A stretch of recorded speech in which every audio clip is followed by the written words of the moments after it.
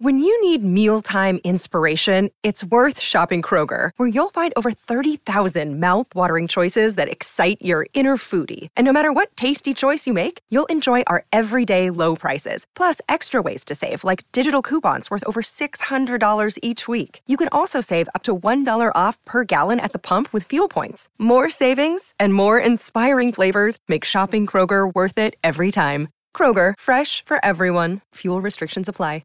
Jewelry isn't a gift you give just once. It's a way to remind your loved one of a beautiful moment every time they see it. Blue Nile can help you find the gift that says how you feel and says it beautifully, with expert guidance and a wide assortment of jewelry of the highest quality at the best price. Go to BlueNile.com and experience the convenience of shopping Blue Nile, the original online jeweler since 1999. That's BlueNile.com to find the perfect jewelry gift for any occasion. BlueNile.com. Why take one vacation with the family when you could take all of them?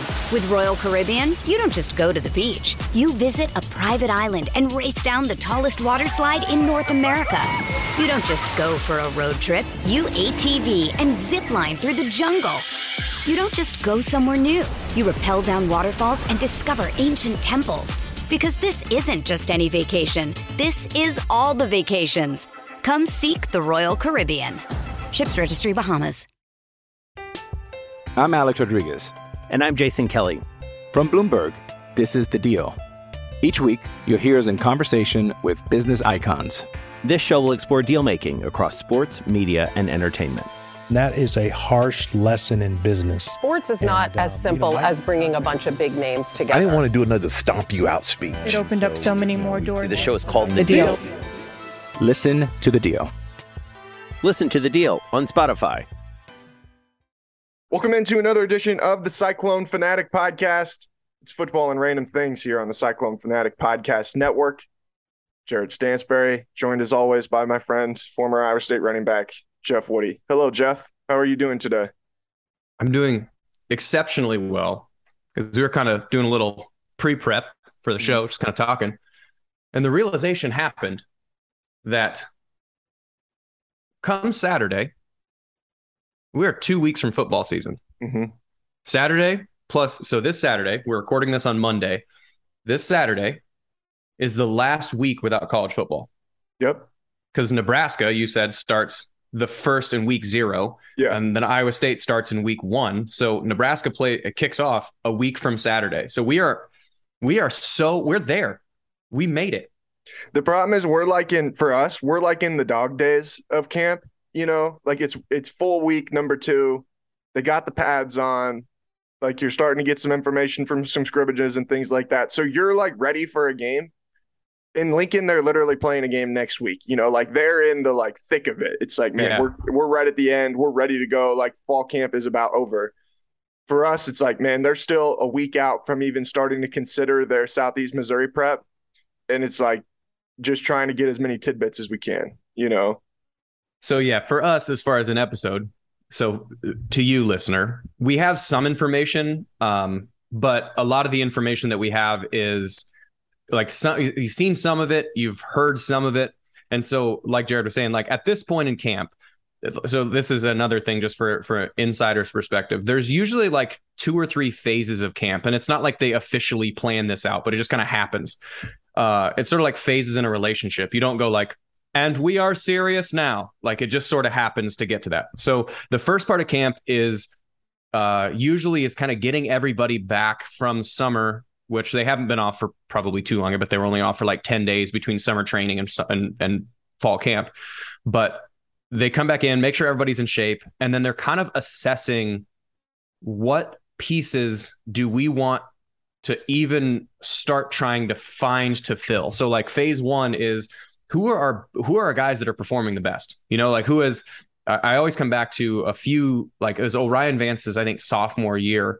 And he was just balling out and he wasn't set to start because there was a bunch of guys that were above him, but he was so good in the first few weeks of camp that they're like, okay, well, we have to find some schematic way to get this guy on the field. So like phase 1 is sort of identifying like, who are your ballers? Like who are the guys that came out of camp or are just over spring ball or whatever, who have developed into your gamers, the guys that really are performing. And then kind of the next phase of that is, okay, well, can we put these guys together? So can we get, in that example, can we get Orion Vance on the field at the same time with Mike Rose and Marcel Spears? And can this work? Like, can we, and you start kind of mixing and matching different lineups, and you start saying, how do we get this guy on the field, whatever. And then the third phase is you try and sharpen all that down. Once you found the ballers of who you actually want to play, what then combinations work, and can you actually get them in a lineup that fits? And then you start to sharpen things down. We're probably like phase 2 going into phase 3 at this point. Like, they've identified who they like, and there are some guys that kind of stick out, and we've heard a good amount of those. But as far as like, what is the team going to look like? We're not sure yet, because I mean, even us, if we were to go watch 1 or 2 practices, which realistically that's all we'd maybe be able to get, you can see guys that stick out, but you can't really see what the team is going to become just yet, because they are still a couple weeks out. So I don't know. It's fun to hear who the guys that are absolutely like, who are really rising to the top of like, how we got to get this guy on the field, or these guys are who we want to start building schemes off of. It's fun to hear those things, but we're not quite to the point where we can go, this is what's going to happen, or we have a good feeling, or this is what they're, this schedule or whatever. So we're close. We're there. Football season's going to happen, but we're not quite on black and white just yet. Mm-hmm. Yeah, there's still a lot of moving pieces, I think, with things, but a couple guys that I know have stood out, some things I'll throw out there for you to react to. First things first, it sounds like the wide receivers have been what they were hoping they would be coming into this season. I know, we've obviously talked a ton about X. We've talked quite a bit about what Jalen Knoll can do, but I think they've been really happy with what they've seen from Daniel Jackson, who's coming off some injuries, Darren Wilson coming off some injuries. Sean Shaw has been banged up for a lot of his career. It sounds like all those guys are really fully healthy and playing some good ball right now. And the Colorado transfer. I was just going to say, and I keep hearing good things about Dimitri Stanley, who it sounds like brings a little bit of a different dynamic to that room with elite speed, and maybe a guy who can really, stretching the field is the thing that's like the buzzword right now with Iowa State football. It's, are they going to stretch the field vertically? But it sounds like he's the kind of guy who can make some plays in that area. I mean, I think that they've got a handful plus of wide receivers that they feel really confident that they could throw out there on the field, and they would be able to get something done for them on a Saturday. Which it's a good thing, I think, because that suits Hunter, and like, read the tea leaves a little bit. And I think I read your column on the tight ends, and it was a really good column, but it seems like there's a lot of, they say they're going to keep with their competitive advantage that they have. But then when you ask them about who's standing out, it's the wide receivers, the first ones that come to stand out. And so this staff is known for making their schemes match their personnel. And so kind of what we were thinking back in, immediately, like once we found out who all was going to go to the NFL, or who all was going to, quit playing or whatever, you kind of have a ballpark idea of what the roster is going to look like next year. And immediately then I think us, and we're not the only ones thinking it, but us and anyone who kind of looks at it through the lens of get your best players in the field, thought that this is probably going to be a little bit more wide open of an offense. And them being so high on their wide receivers kind of says that's going to be true. Now, that might not be, and they might really like just the matchups of getting X and Jalen Knoll and then Dimitri Stanley, and getting them more one-on-one by using these more clustered setups, like using the 2 or 3 tight ends, or a tight end and Jared Russ or whatever. You can get all these tight formations to get more one-on-one opportunities. And maybe they like that, and that's what's going on. We're not sure. But like, to me, when you hear all of the wide receivers that they're praising, and it kind of comes off pretty naturally, it feels like they'd be leaning more towards having Deckers slang that thing a little bit more than what we've seen in the past, which is, again, I think is going to be really fun. And I think that's what the skill set of this group is probably more towards. One thing I will throw out there about those tight ends is I feel like it's still a talented room. Like, you've got some good potential from those guys. It's just really inexperienced. This feels almost like a bridge year for that room, where you've got Tyler Moore, who's a redshirt freshman. And then I've heard some really good things about Gabe Burkle and Andrew Keller, 2 true freshmen that have come in this class. Like, you look at those 3 guys and you're like, man, that room is set up to be pretty good here. And plus Easton Dean in the future, plus Easton Dean, and Easton's a redshirt junior, I think. And then I think Deshaun Hanukkah is a redshirt junior as well. So it's like, I don't know how big of an impact that group is going to make, as far as catches and like getting yards receiving and things like that. But I think they've got some guys they feel really comfortable about. And like I said, I will say I've heard really good things about that Gabe Burkle and Andrew Keller, that those guys might have been even better than what they anticipated them being. But I will also, and even though I asked Taylor Mauser this during their interview last week, I was like, man, the idea of true freshmen playing at that position the last several years would have been pretty inconceivable when you had Charlie and Chase and Dylan Sainer and all those guys. But could those guys get on the field? And he said that they could if they do the right things. Now, would that be in the offense, or would it be on special teams where they've shown a propensity to play their true freshmen that they feel like are ready to get on the field? Like, I don't know. But I do think that they feel good about the direction of that room. I just don't know if that room is ready right now to be a featured piece of the offense, if that makes sense. Yeah, because you only have, I mean, let's say this offense does in situation one, the offense kind of morphs open to be that more spread. And to be fair, I don't think, I mean, Iowa State is not going to be TCU in a day. Like, they're not going to be 4 wide receivers slinging everything all the way down the field, because Jared Russ, like, you look at your best 11, Jared Russ is one of your best 11, no questions. So how do you get him in an offensive set? Okay, that's automatically, whether you count him as a tight end or a fullback, that's automatically running back plus him. So you really got 3 wide receivers that you can do something with if you don't want to put a tight end in there to kind of offset where Jared's going to be. I got a question about Jared Russ off something Taylor Mauser said about him. He said that Jared had never taken an indie rep until his junior year. Why would that be? At tight end? Yeah. Because he was with the running backs. Or yeah, okay. But still, like, if he wasn't taking, why would they not give him individual reps? Because he's a walk-on? Is it like one of those things? It's like you got to work your way into getting the indie reps? No, individual, like you're always indie reps. You're always there. It's just he was with the running backs because, like, so the relationship, he was playing fullback, and like he still does, like H-back or whatever you want to call him. His primary responsibility is his fullback. And like you and your tailback, it's like a seeing eye dog for a human who's lost their sight. That's the relationship tightness that you kind of got to have. Now, granted, you're not saying that a running back is blind, but like if the relationship between the fullback and the running back has to be that if you're going in this direction, I have to be, if I'm too close to you, then I don't give you room to actually do your work. But if I'm too far from you, you're going to hit someone, but it's going to get swallowed up. Like you're kind of smacking the water. It covers your hand. So like the relationship has to be really like 2 or 3 yards on the money every single time. And so you need to work that a lot to make sure that you have a relationship with your fullback and know the distance and spacing and his pace and your pace and how everything goes on. So like you're going to put him with the running backs to make sure that your running backs are comfortable with whatever his pace is and that he knows what the running backs want. So like it kind of makes sense if you have Charlie and Chase, you don't need him to do tight end stuff because you got the two best tight ends in the conference on the same roster in the same position group. And then Easton Dean can do some other stuff and Deshaun Hanukkah can do some other stuff. You put him with the fullback or with the running back so he can get that relationship over there. And now that they don't have Charlie and they don't have Chase, you might need him to do more true tight end stuff. So then you can take him over, because I don't think there was one snap last year where his hand was on the line of scrimmage. I think he was always off the line of scrimmage. And because you'd always have Chase or Charlie, that's going to be the down hand. So he's always going to be off line of scrimmage. So he's probably not ever taken an on the line of scrimmage snap, which is a little bit different. Like your hand placement's different, your timing's different, your steps are way more important when you get there. So it's it makes sense that that's the case from last year to this year. Yeah, I just thought that was interesting. I had not heard anybody say that about him. I didn't, so I wanted some clarification. But all right, speaking of the running backs, still a lot of buzz about Cartavius Norton.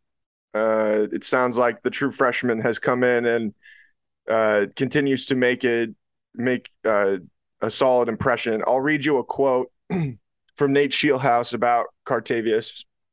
I asked Nate what Cartavius had done to impress the staff to this point, and he said, quote, "Run really hard through people's faces." That's probably the best way to describe what he's done, and we haven't been live yet, but that's probably a good thing in a reverse way.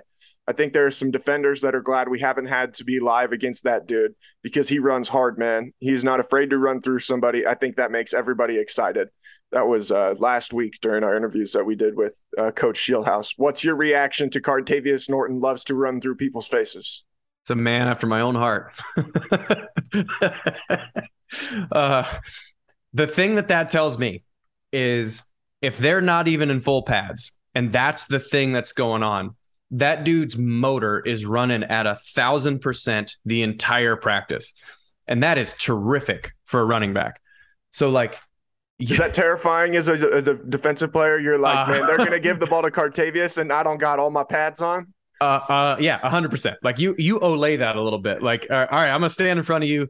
There's kind of an understanding, like in shells, you know, like with just helmets and shoulder pads, like they tell you you're supposed to fit them up and whatever. But like at the same time, you're like, man, it's August 10th. Like we got a long ways to go. I'm not about to get a dislocated shoulder because you're going hard. So like there's this sort of mutual understanding that like, I'm not going to hit you really hard. You're not going to hit me really hard. We're going to get it.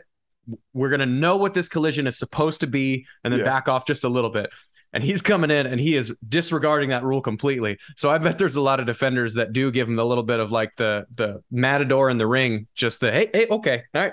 There you go, buddy. Yeah. There you go, buddy. So that's, it is fun to see. And I think it's going to, with a guy like that, it's going to take him a little bit.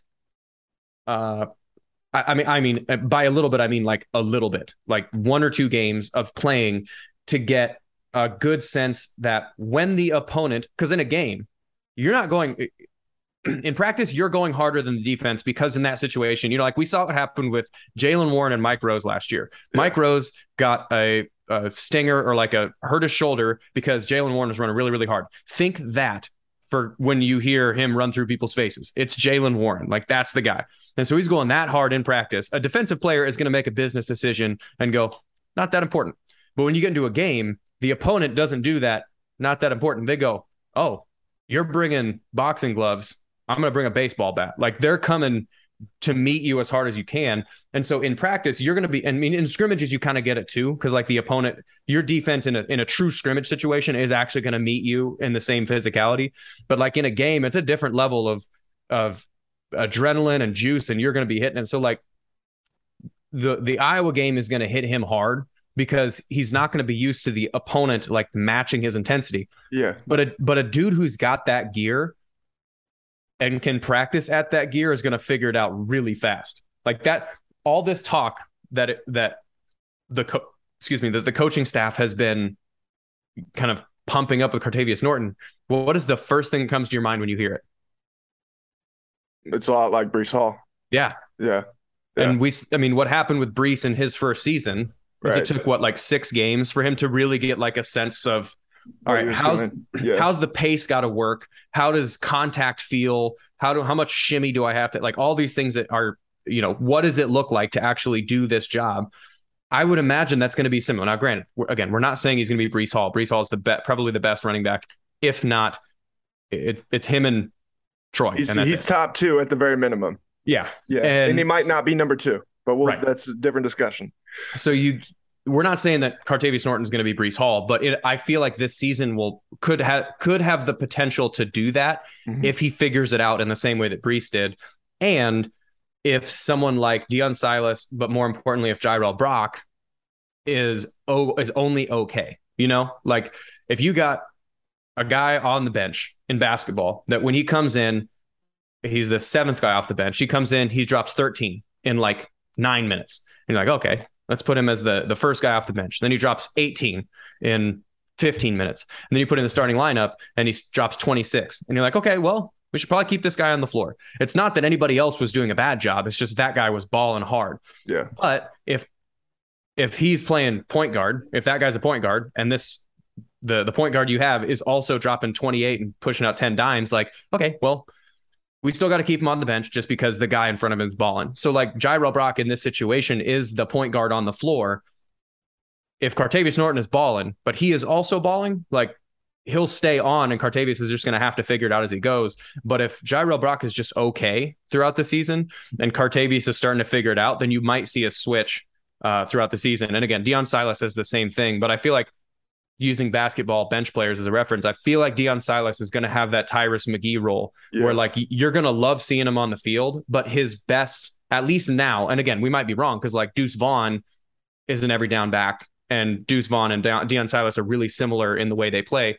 So like, I think that Deion Silas's best role is that Tyrus McGee first off the bench. He's going to get 10 to 12. Changeup. Yeah. He's 10 to 12 touches a game. It doesn't even have to be all third down, but like he gets a drive and it's just, like, wow, this guy is flying over the place. Right. Then you put power back in. So like, I feel like Jairel and Cartavius, and again, Eli Sanders is still this kind of X factor guy in the middle.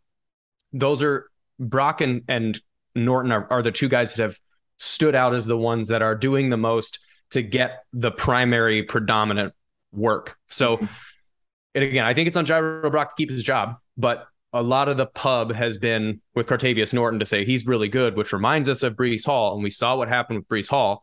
So can Jairel Brock avoid being Sheldon Croney? That quote from Nate, I actually heard something last night when David Montgomery was announced as a member of the NFL Top 100 list. Applause for David. Number 98 on the list, his first appearance of his career, going into year number 4. But they interviewed Mike Daniels, former Iowa Hawkeye, now I think with the Green Bay Packers. And they were asking him what makes David so hard. And he kept saying, he said this over and over during this like 10-minute segment about David Montgomery. He said, you got to bring the thump and then the wrap and then the tackle. You can't just bring the thump because he's not going down. You can't just bring the wrap because he's not going down. You can't just bring the tackle because he's not going down. You got to bring the thump, the wrap, and the tackle. And he kept saying it over and over and over again. I was like, man, I think with Cartavius Norton, maybe you got to bring the thump, the wrap, and the tackle too. You know, the way it sounds like if he's running through people's faces like this. TWT. Is that a nickname? Cartavius TWT. There you go. Wrap tackle. Yeah. Thump, wrap, tackle.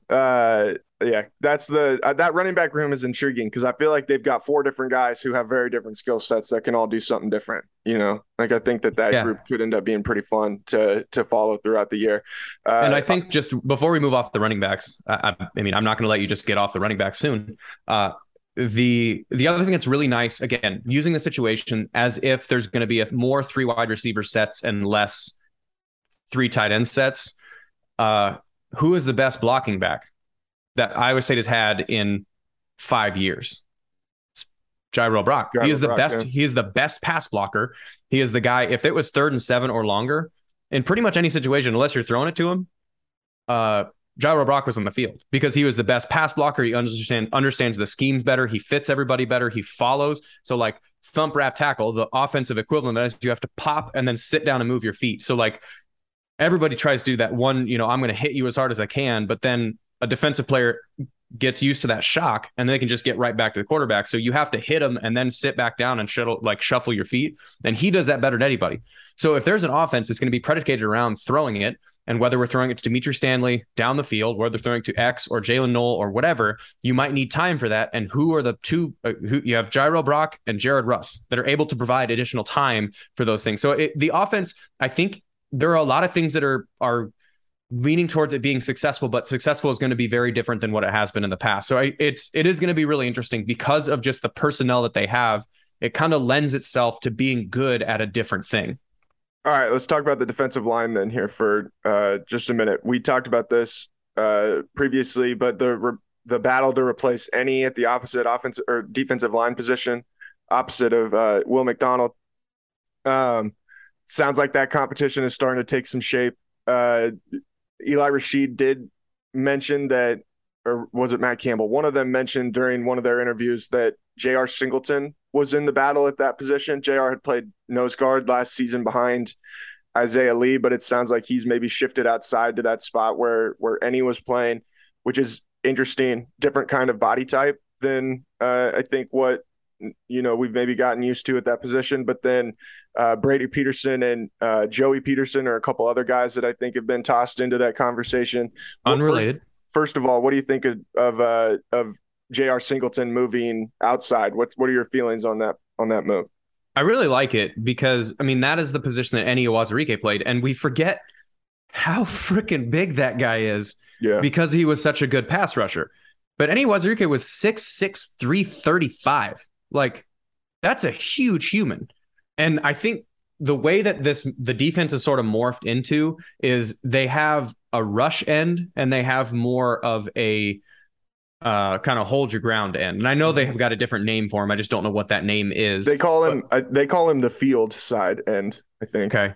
So I don't know if they actually do a boundary in a field, like if they do rotate or not, but yeah, there's more of a stout player and more of a speed player, and they kind of have that balance now. And so Enny played that more stout guy. Like that's the position that he played. And so really what that position is you're predominantly the equivalent of a 3 technique. That guy is less defensive end and more defensive tackle who lines up a little farther outside. So he's more of a 3 technique, which is where a big body like Enny Uwazurike or J.R. Singleton naturally kind of fits, which allows then the run defense to hold up. Because if you had 2 Will McDonalds, Will is awesome and he's really good at holding up against the run. But if you had 2 of them, that's a lot of the offensive line just has more mass. Like you're going to end up being able to move and more like physical, push you out of the way strength. So by having another bigger guy there, you get sort of the benefit of having a 3 technique and a nose tackle of just eating up bodies and being able to move. But if that guy can also be a pass rusher in some form or fashion, like Enny his pass rush move was a really good bull rush. Like that's what he would do is he would just get under your shoulder pads and walk you backwards. But because he was so good at a bull rush that you do have to be concerned with him as a sack or as a potential sack threat. So if he's good enough as a pass rusher, but his primary job can be to eat bodies like Enny did, then that frees up Will to do more stuff that he wants to do. So it is kind of interesting because it was Zach Peterson that was sort of in spring ball listed as the primary starter. Well, he's a body like Will, like they're air quotes small, air quotes. He's still like 6'4", 250. Brady Peterson, you mean? Yeah. Yeah. You said Zach. Sorry. Yeah. Brady. So yeah, they're still Petersons or Blake Peterson. Man, there's too many damn Petersons, man. Gosh, dang. We lost one, we got another. But like there's you have a smaller body, air quotes, relative to 6'4", 330, smaller than that. When you have a small body at Will McDonald, if you have another small body over there, the run defense gets a lot harder to do. And so I would imagine that's the reason why they wanted to move somebody bigger or potentially find somebody bigger out there. The other thing that says, if they're willing to take J.R. Singleton out of the nose tackle position, because big boys, the amount of power that position has to generate, even the most in shape defensive tackle is probably only going to be playing 50 to 60% of all snaps. Like if you are playing more than that, then you don't have depth. And that guy's going to get really tired because like for those of you that exercise or weightlift at all, like imagine doing a max effort deadlift every minute for an hour and a half. Like that's what that position more or less does. So like you have to get him off the field just to give him a break because that's so much power you have to exert out of that position. So you need to have a backup. So if you're moving your backup, the guy who is presumed to be the backup, out to be potentially a starter at another position, the guy behind him has to be good enough to fill that. So that's what it says to me, that Howard Brown is doing a really good job at like just being competent enough that you can spell Isaiah Lee if you move J.R. Singleton out of the way. So it says that Singleton's doing a good job. It also says that Howard Brown is doing a good job. So those are kind of the guys from the defensive line that are sort of standing out. And that might mean that the Petersons serve as the spell players for both defensive ends, which depending on which side they move which Peterson to. All right. So I will say some other guys at that nose guard position too. You mentioned Howard Brown, but I've heard Dom Orange, the 6'4", 350-pound true freshman from Kansas City. It sounds like he has been, it sounds like they really like what they've seen with him. He can really move for being 6'4", 350 pounds. Like different kind of player from what Iowa State has had at that position in the past, from what I understand.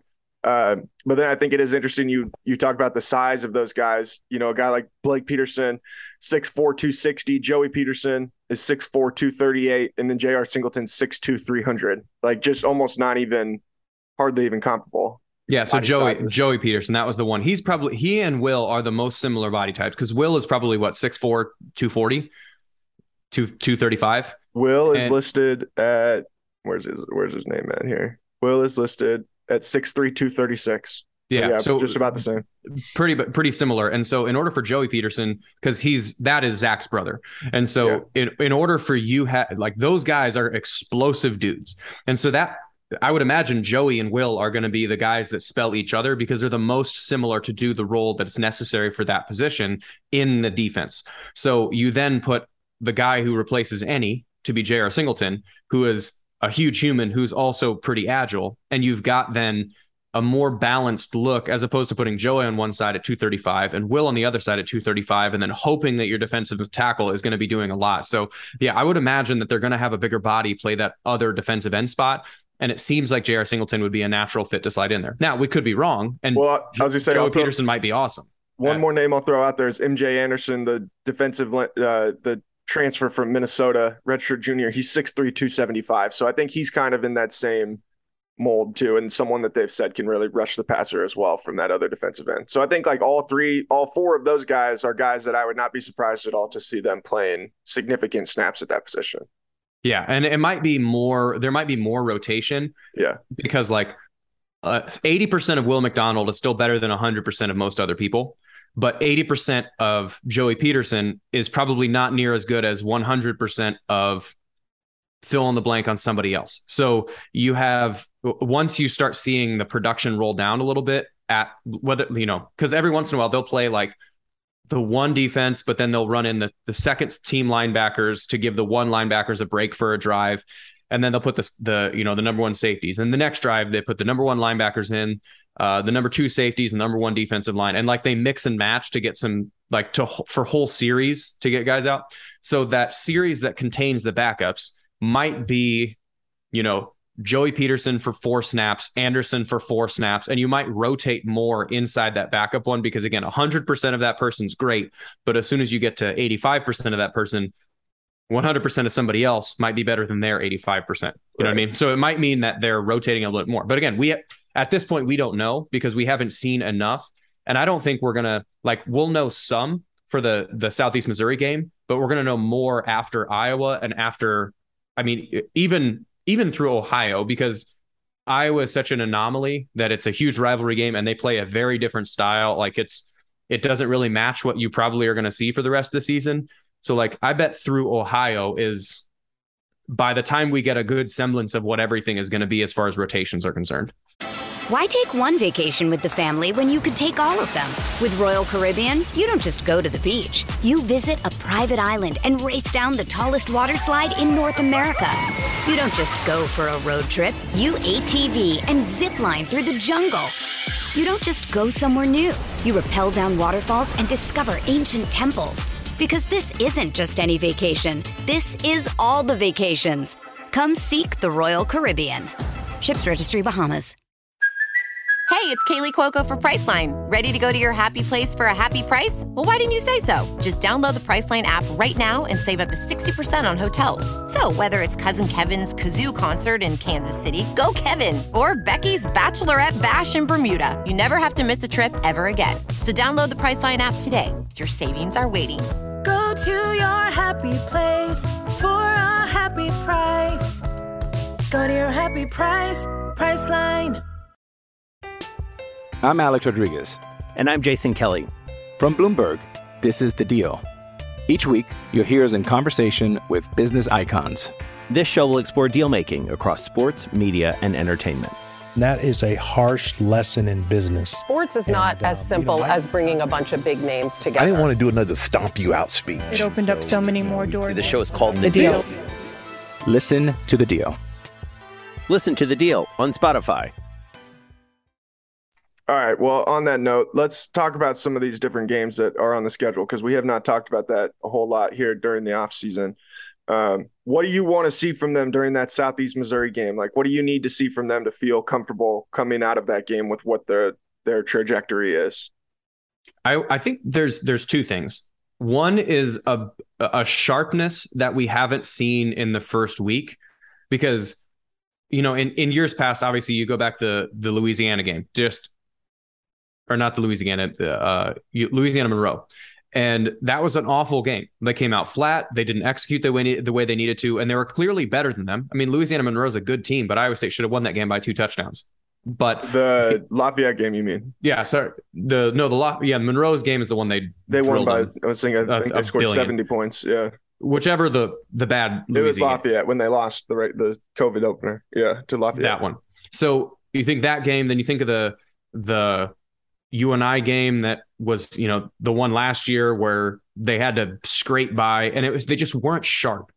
And now, granted, you don't expect to be firing on all cylinders week one, but you also don't want to be making really stupid mental mistakes that are day one things, like the things of making sure that you understand roughly your assignment. It's going to take a while for you to understand like how fast I need to get there and where my pace is and where is this receiver going to be specifically on this route, and there's going to be stuff like that. And that kind of should happen. That's why it's nice that you have SEMO and not you and I, but I still want to see them be sharper than they were before. And then the third thing is I want to see more energy than what they normally have in the past. Like their first few games, they always, I don't want to necessarily seem flat, but they seem tight, like they have kind of the weight of expectation on their shoulders and they have to do it well. And I think that was sort of the personality of those guys. Cause you look at guys like Charlie and Brock and Brees and Mike and,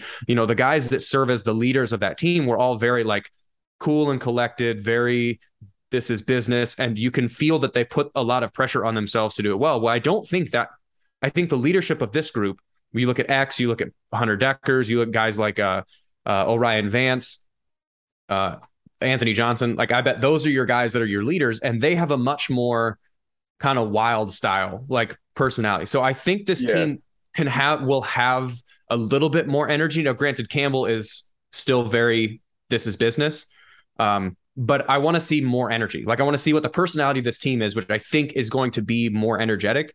So I want to see a little bit more execution, like sharper than they have been in week ones, and want to see a little bit more juice than they normally have had in week ones. I think the thing that I would say that this team kind of airs is like a relaxed, focused confidence, like the leaders of the team don't seem like super intense people, which I don't know if that's good or bad, but do you get what I'm kind of saying? Like they're really relaxed. Like they've all got good personalities, like guys that it's like, you can see that their teammates would like want to be around, not because they're hyper-focused football weirdos, but because they're like good guys and also really good football players, mm-hmm. And not that like the guys in the past weren't good guys, but I think that I think that Brock and Charlie, like we're intense dudes, and we're like guys that we're really going to hold people to something, and like, we're going to do this the right way. And it doesn't matter. And nothing else matters. We're going to do it the right way. And we're going to come in and do it the right way every day. And these guys, it's like, it's not that they're like, we're not going to come in and do it the right way, but we're going to come in and do it. And we're going to have a lot of fun. I don't know if that's the best way to put it. It's just like, I don't even know how to best explain it. These guys just all are more of characters than what I think some of these last leaders maybe have been.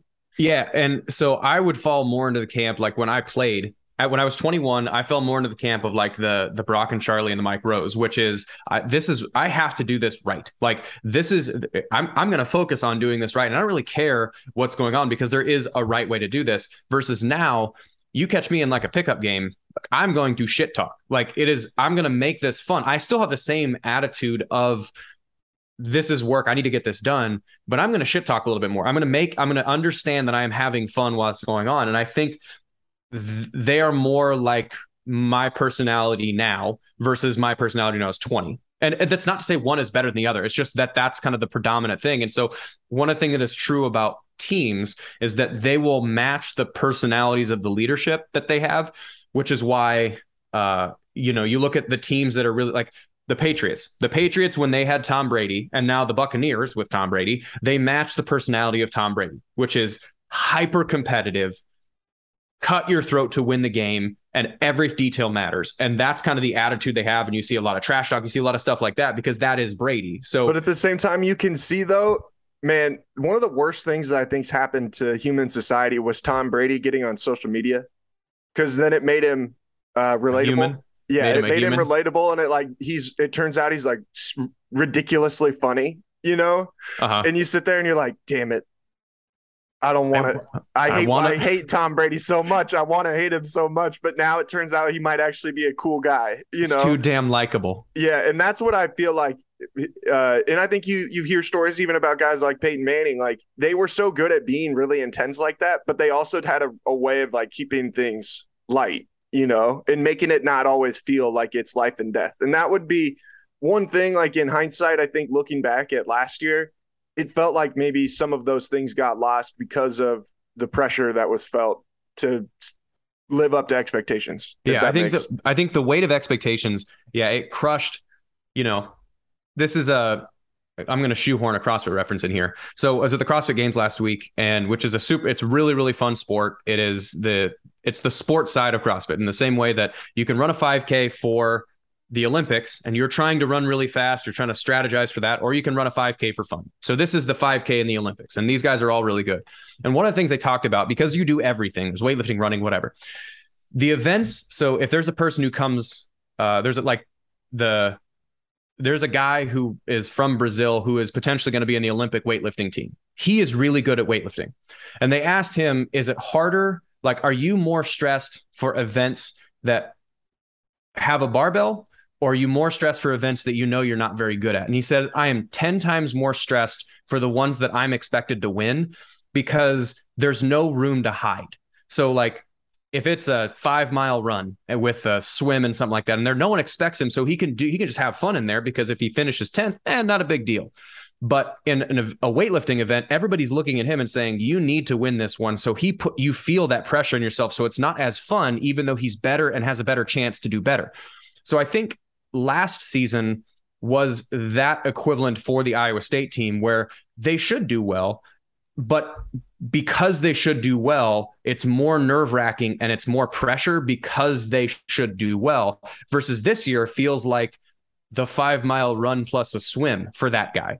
And so you have the chance to do well, but if you don't, no one's expecting you to do well anyway. So it feels like that, just from, talking to the coaches and you talking to the players, it feels like the expectations are off of them and they're doing an event.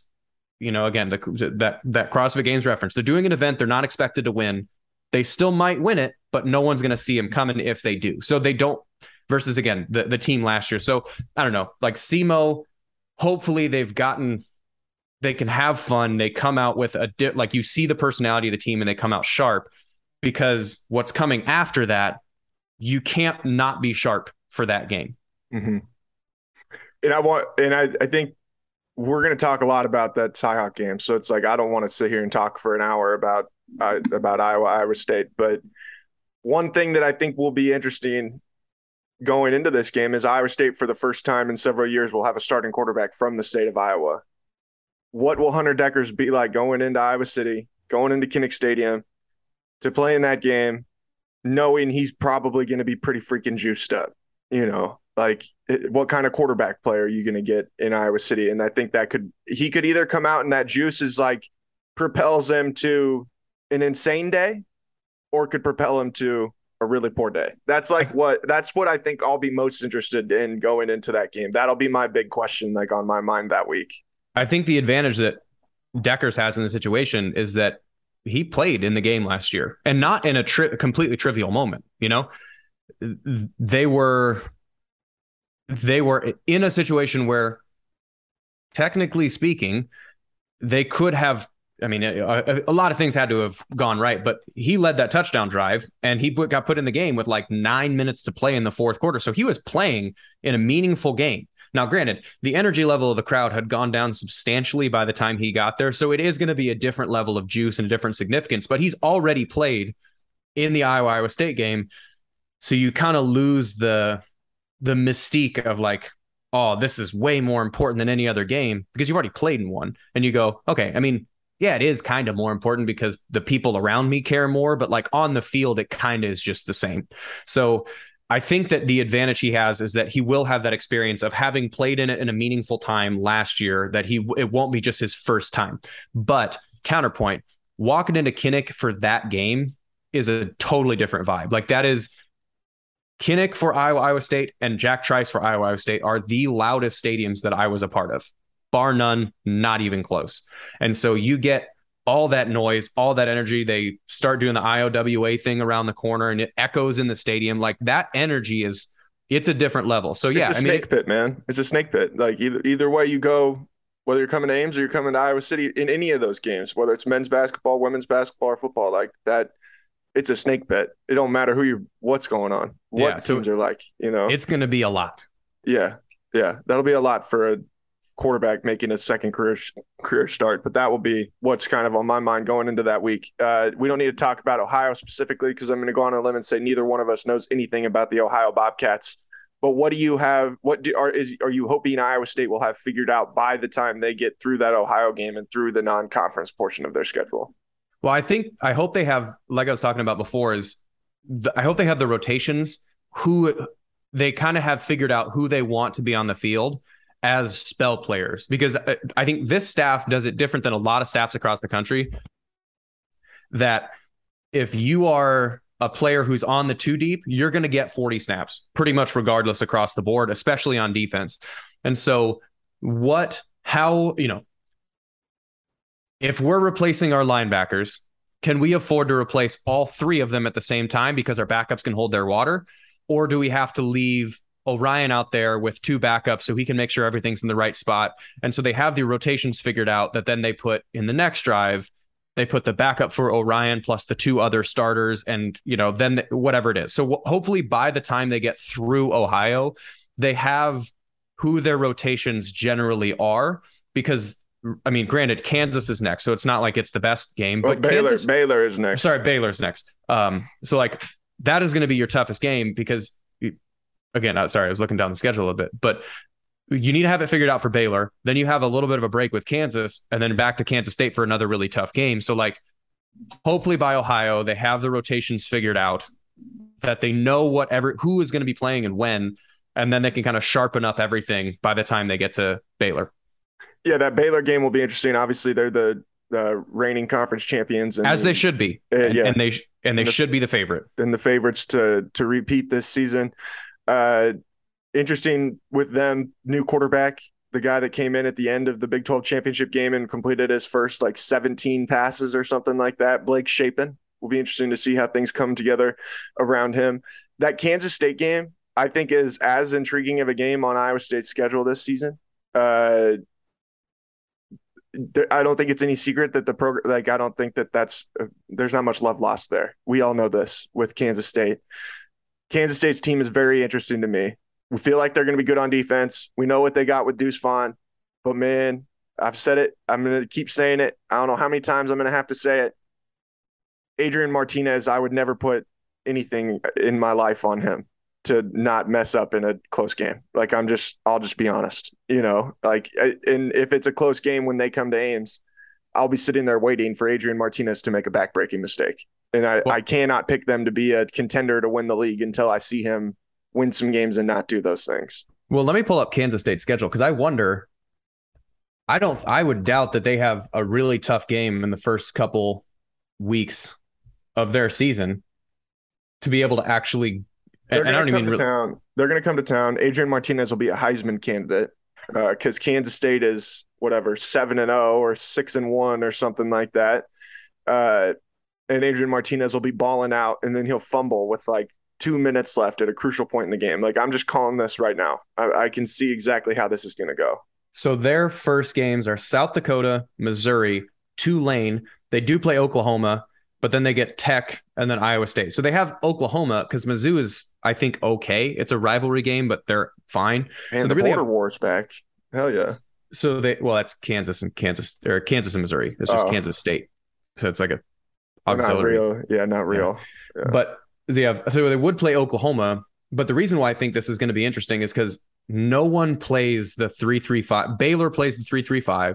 Oklahoma State can dabble in it. They have the Oklahoma State as a weird defense. I don't know what Oklahoma's going to play. Venables. You would have to think they will run that mostly, don't you? Because Venables came with Clemson, came up here. So he might have a shot at seeing it against Oklahoma, but we don't know what necessarily their front's going to be. So there's a chance that seeing Oklahoma helps him for Iowa State, but Oklahoma might also run a different front because of the personnel they have. So I don't know. This will be at most be the second time he's ever seen this defensive style. Yeah. And this is going to be an environment and a speed at which he could be prone to make mistakes. So again, I don't know. Everyone's really picking Kansas State to do this, to be a sleeper. But I just, again, I don't trust it, like I just don't trust that it's actually going to be a thing. All right. I know you've got some stuff you got to do. So we'll kind of wrap this thing up, but that last stretch of the schedule, those last 5 games, Oklahoma, West Virginia, Oklahoma State, Texas Tech, and TCU. Is there anything that really jumps out to you in that group? That's a hell of a finish. Yeah. The thing that's different about this schedule is, like, you look down, we have a pretty good idea what Baylor's going to be. Kansas should be better than they have been, but that's a really low bar to clear. They might pick off a couple teams here or there. If you don't mind your P's and Q's, somewhere Kansas might be good enough, because they had to replace, they have 30 transfers or something like that. So then you have Kansas State, who we know very little about. There's a potential, but they could also be bad. Texas, who we know very little about. They could be good. They could be bad. Oklahoma, probably going to be pretty good. West Virginia, no idea. Oklahoma State, probably going to be pretty good. Texas Tech, no idea. TCU, no idea. So most of the conference, we're not going to have an idea which games are big games until you actually get 5 games into the season. And even then, you're only playing 2 conference games. So the back half of the season could be really important, but West Virginia could be bad, Tech could be bad, and TCU could be bad, or vice versa. West Virginia could be, by the time you get there, 3 or 5-2 or 5-3 or something like that, and they're really close to it. And Oklahoma State's undefeated, and Texas Tech is 500 or better, and TCU's 500 or better. It might be good. So I don't know. The back half of the season's hard to tell. Interesting to me that Iowa State's got homecoming on November 5th after a home game. Homecoming. I don't know. I don't know how they determine that. It feels like they just pick it out of a hat. I'd say that's kind of random. I would like to know when Iowa State's ever had homecoming in November. I'm going to guess that doesn't happen very often, but interesting selection there. All right, man. You got any other things you want to throw out there about fall camp or anything before we'll talk to you again next week? No, I think we'll just have a much better idea going after next week than we will kind of now. So I'm excited to hear more as we get closer to game week. Only 12 days until the showdown from Dublin, Ireland. Big noon kickoff between the Cornhuskers and the Northwestern Wildcats. Let's gauge your excitement level. Where are you at on a scale of 1 to 10 for Cornhuskers and Wildcats in Dublin, Ireland? Like a 2. That's gonna be Come on, man. These are two potential contenders for 3rd place in the Big Ten West. Hey, I talked to a bunch of people, they have the same people who picked Texas to be good are picking Nebraska to win the Big Ten West. So I don't know. I'm excited that there is a reasonably meaningful game that's this early in the season. So it's not like, and now we're going to watch Alabama kick it off against the Citadel. It's not that. Yeah. So I'm excited for that. So my excitement level for the football season, 9.3. My excitement level for that game in particular, it's a 2. Man, I don't know. You haven't heard about O'Shawn Mathis, the new edge rusher for the Huskers that's going to propel them to the Big Ten title. But I'm sure people have seen it by now. Best NIL deal in the country is Nebraska wide receiver DeColdis Crawford. Yeah, with an HVAC sponsorship. Unfortunate deal. DeColdis got hurt in the next practice after they announced that deal, and I don't think he's going to play this year. So it's a little. So would you say he's chilling now? Would you say he's chilling for the next year? This has been Football and Random Things on the Cyclone Fanatic Podcast Network. That was actually pretty good. I'll give you that one. I'll give you your flowers for that one. That was good. All right. We'll talk to you guys again next week. Peace.